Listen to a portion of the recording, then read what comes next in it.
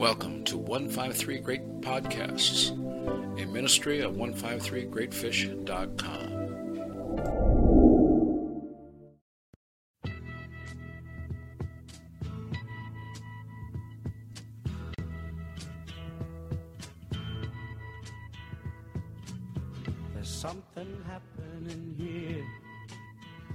What it is ain't exactly clear.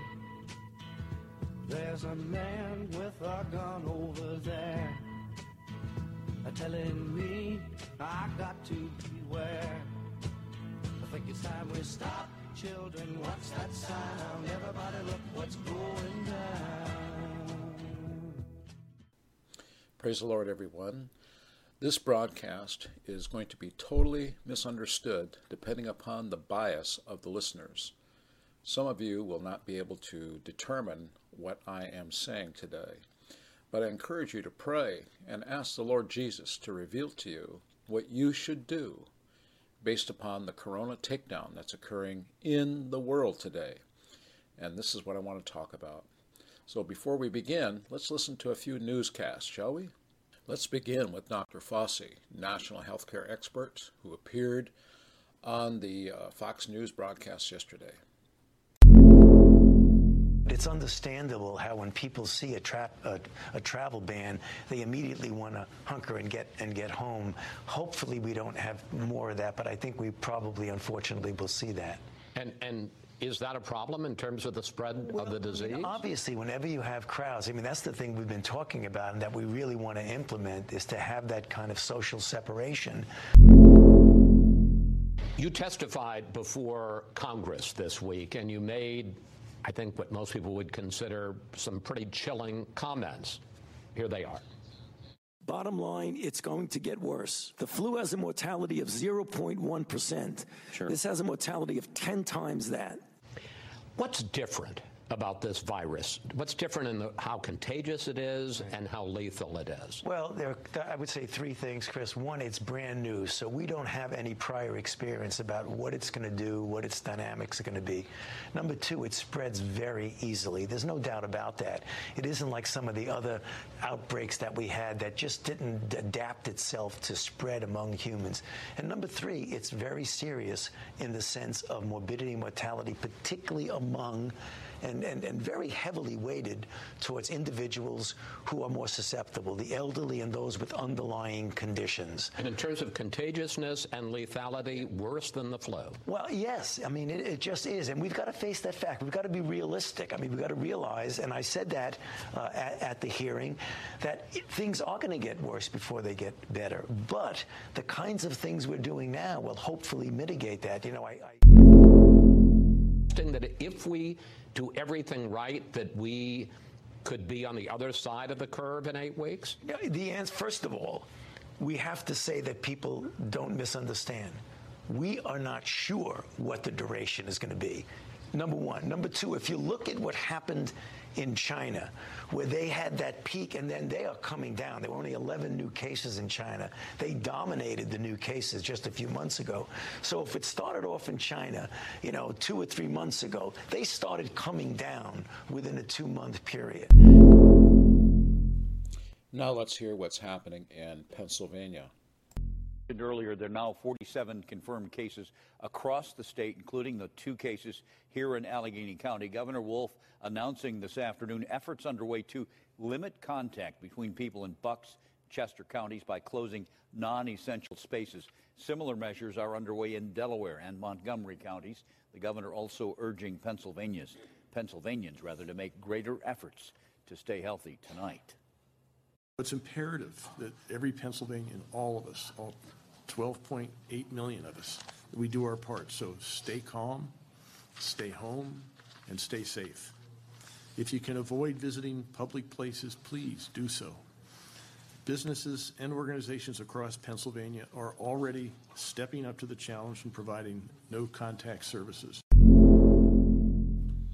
And now for Washington State. It's important to pay particular attention to this broadcast from Seattle. Breaking now on Como News at 11, yet another dramatic development in the coronavirus outbreak. Governor Jay Inslee making big news tonight, now preparing to shut down bars, restaurants, and recreational and entertainment facilities. This is a statewide order that will also ban gatherings of more than 50 people. The governor now saying the state must act with, quote, even greater urgency as cases rapidly rise across our state. The governor is expected to say tomorrow that his statewide shutdown on things like bars, restaurants, gyms, and theaters will be in place through at least the end of the month. It is closing time at Red Mill Burger's Totem House location in Ballard. Hopefully it's just a couple weeks, but we don't know. A sign on the front door warns customers this popular spot off 54th Street is now temporarily closed in response to the nationwide COVID-19 outbreak. Starting Tuesday, the eatery's two other locations in Finney Ridge and Inner Bay will have limited hours and only take to-go orders without cash. It's going to have a ripple effect, Steve. Thank you. And there is more to those state and county orders. They prohibit all gatherings over 50, and groups under 50 people can only meet if certain criteria for hygiene and social distancing are met. We will learn even more details at a joint news conference set for Monday morning. Como News will have live coverage here on the air, online at comonews.com as well. The governor has continued to stress the importance of doing our part just hours before this announcement. Look at this. Inslee tweeted this plea to Washingtonians to practice social distancing. He posted those who don't, quote, your actions could kill someone. Now for the part where most of you will misunderstand me. First, let's begin and look at this from the point of view of the devil. If you want to stop church meetings, stop people from coming together, laying hands on one another, taking communion, worshiping together in what some have are large buildings with huge overhead costs, what better way than to start a panic and a fear that people are going to infect others, that people are going to get sick, and to remove elders from the church? This is a brilliant strategy. Now, we have to be aware of the devil's devices, okay? The early church suffered persecution in Jerusalem. God permitted it. Why? To spread the gospel throughout the whole world. But it's my belief that God has permitted the coronavirus takedown to get the church to multiply. How are we going to have church in the future where we cannot come together in large buildings, neglecting our social responsibility by self-isolating? That's the message. Self-isolate. And if you don't, you're killing people. You are a bad citizen. Now, this comes straight out of China. And, of course, they have tremendous persecution of church people. They forbid gatherings. But let's say that you buy into the fact that somebody could infect you and you're afraid, or you're afraid that you could infect somebody else. It doesn't matter what your motive is. The result is the same. People will stop assembling.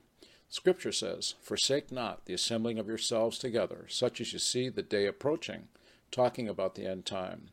I believe that God is giving us a wake-up call. He's giving the church a wake-up call in the sense that we have to be able to meet in spite of fear of disease or plague. In the Great Tribulation, which has not occurred yet because the kickoff signs are not there, in the Great Tribulation, plague is one of the colors of the four horsemen. And of course, we are being prepared to be able to meet as Christians together in spite of corporate buildings. In other words, what if we can't go back to our churches? How are we going to feed the weak that are spiritually weak?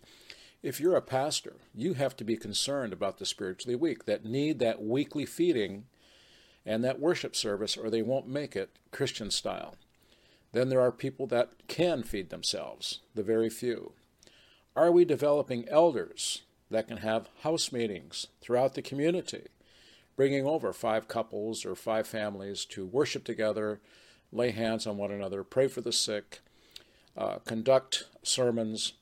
Now, some churches are doing things that are appropriate. They are using technology like Facebook video to broadcast sermons to the faithful that are out there online, okay, that are not just afraid of coming to a meeting, but are being regulated by the state not to assemble. You saw in Washington that it's not socially acceptable to go to public gatherings of 50 or more. That's going to become a law. Let me ask you a question. If you're going to have a coronavirus test, are they going to swab your cheek? And where else do we see people swabbing cheeks? DNA tests. You're going to put your name on that swab. You're going to become identified, not only if you have corona or not, but your DNA, your identifier. Who's going to have that information? Is it going to be in some great database in the sky controlled by the CDC or the WHO, the World Health Organization? And then are you going to be forbidden to go to Walmart and shop or Costco if you're not in that database?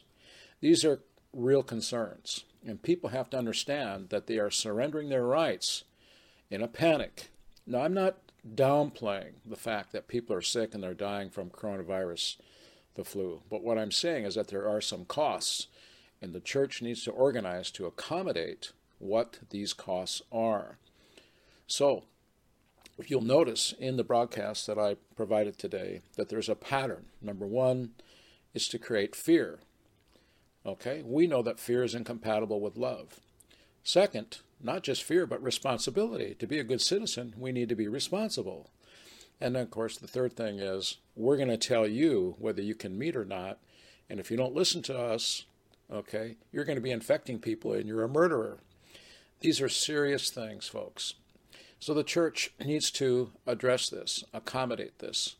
Now, in the early church, they met house to house. How are we going to accomplish this?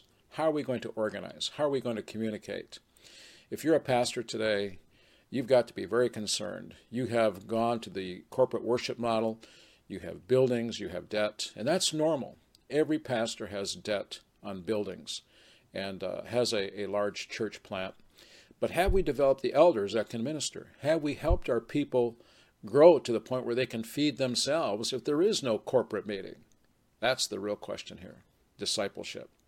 So we've got a lot of work to do. God is giving us a preview of what the Great Tribulation will be like. And how we respond during the Corona Takedown virus is very important. Now, I know that some of you are going to say that I'm advocating that everybody goes to church and I don't care about people that if they get the virus at church, etc. I didn't say that at all. I can see that some people feel they're being responsible by not going to church. But my question is, how long are you going to wait? As the national health guy, Dr. Fauci, said, 8 weeks? They don't know. How long will this last? People are closing schools, they're closing restaurants, they're closing churches. How long? A year? 6 months? 5 years? We need to start praying and asking God what we should do about assembling. I would encourage you to assemble. I would encourage you to pray and get a word from the Lord on what you should do. And pastors, I can appreciate what you're going through. It's a very difficult time. You've got to be concerned about your flock, number one, and of course your finances to keep that large church going, that large church plant. It's a different time. It's a difficult time. But in my mind, God is giving us a tune-up for great tribulation. Yesterday, my wife and I, as we drove to church, we noticed that several churches were closed. The Methodist Church, the Lutheran Church. But when we got to our church, I saw that about 40% of our congregation was missing. Many of the elderly people. And there were other people that really had no reason to worry, but they were missing too. Maybe it was their opportunity to take a vacation from church. I'm not exactly sure what their motives were, or maybe they were legitimately fearful, or they didn't want to infect somebody. Maybe they were really sick. But I know this, they weren't assembling. We have to assemble. It's not optional. So we've got to do something here to accommodate what's going on. Folks, I want to pray for you. I want to pray for your pastor, and you should be praying for your pastor as well. I want to pray that God would speak to you. Jesus, I pray for everybody that hears this broadcast. I pray for my pastor, Lord. I pray you'd help him and his team, God, to adapt and accommodate this takedown that's going on church assembly. And for all the people that are listening to this that haven't thought through the issues, I pray, God, you would enlighten them. Lord, I bind fear in Jesus' name. God, let the voice of the Spirit speak to me, Lord God, on what I need to do to assemble and to be part of the body of Christ. Lastly, I want to say this, folks, is that if you don't take communion, you have not renewed your covenant. Communion is all about renewing your covenant, and you can't take communion alone. Watch an internet church. You have to be part of the body of Christ. Otherwise, your branch will be broken off and cast into the fire. God bless you in Jesus' name. You've been listening to 153greatpodcast.com, a ministry of 153greatfish.com.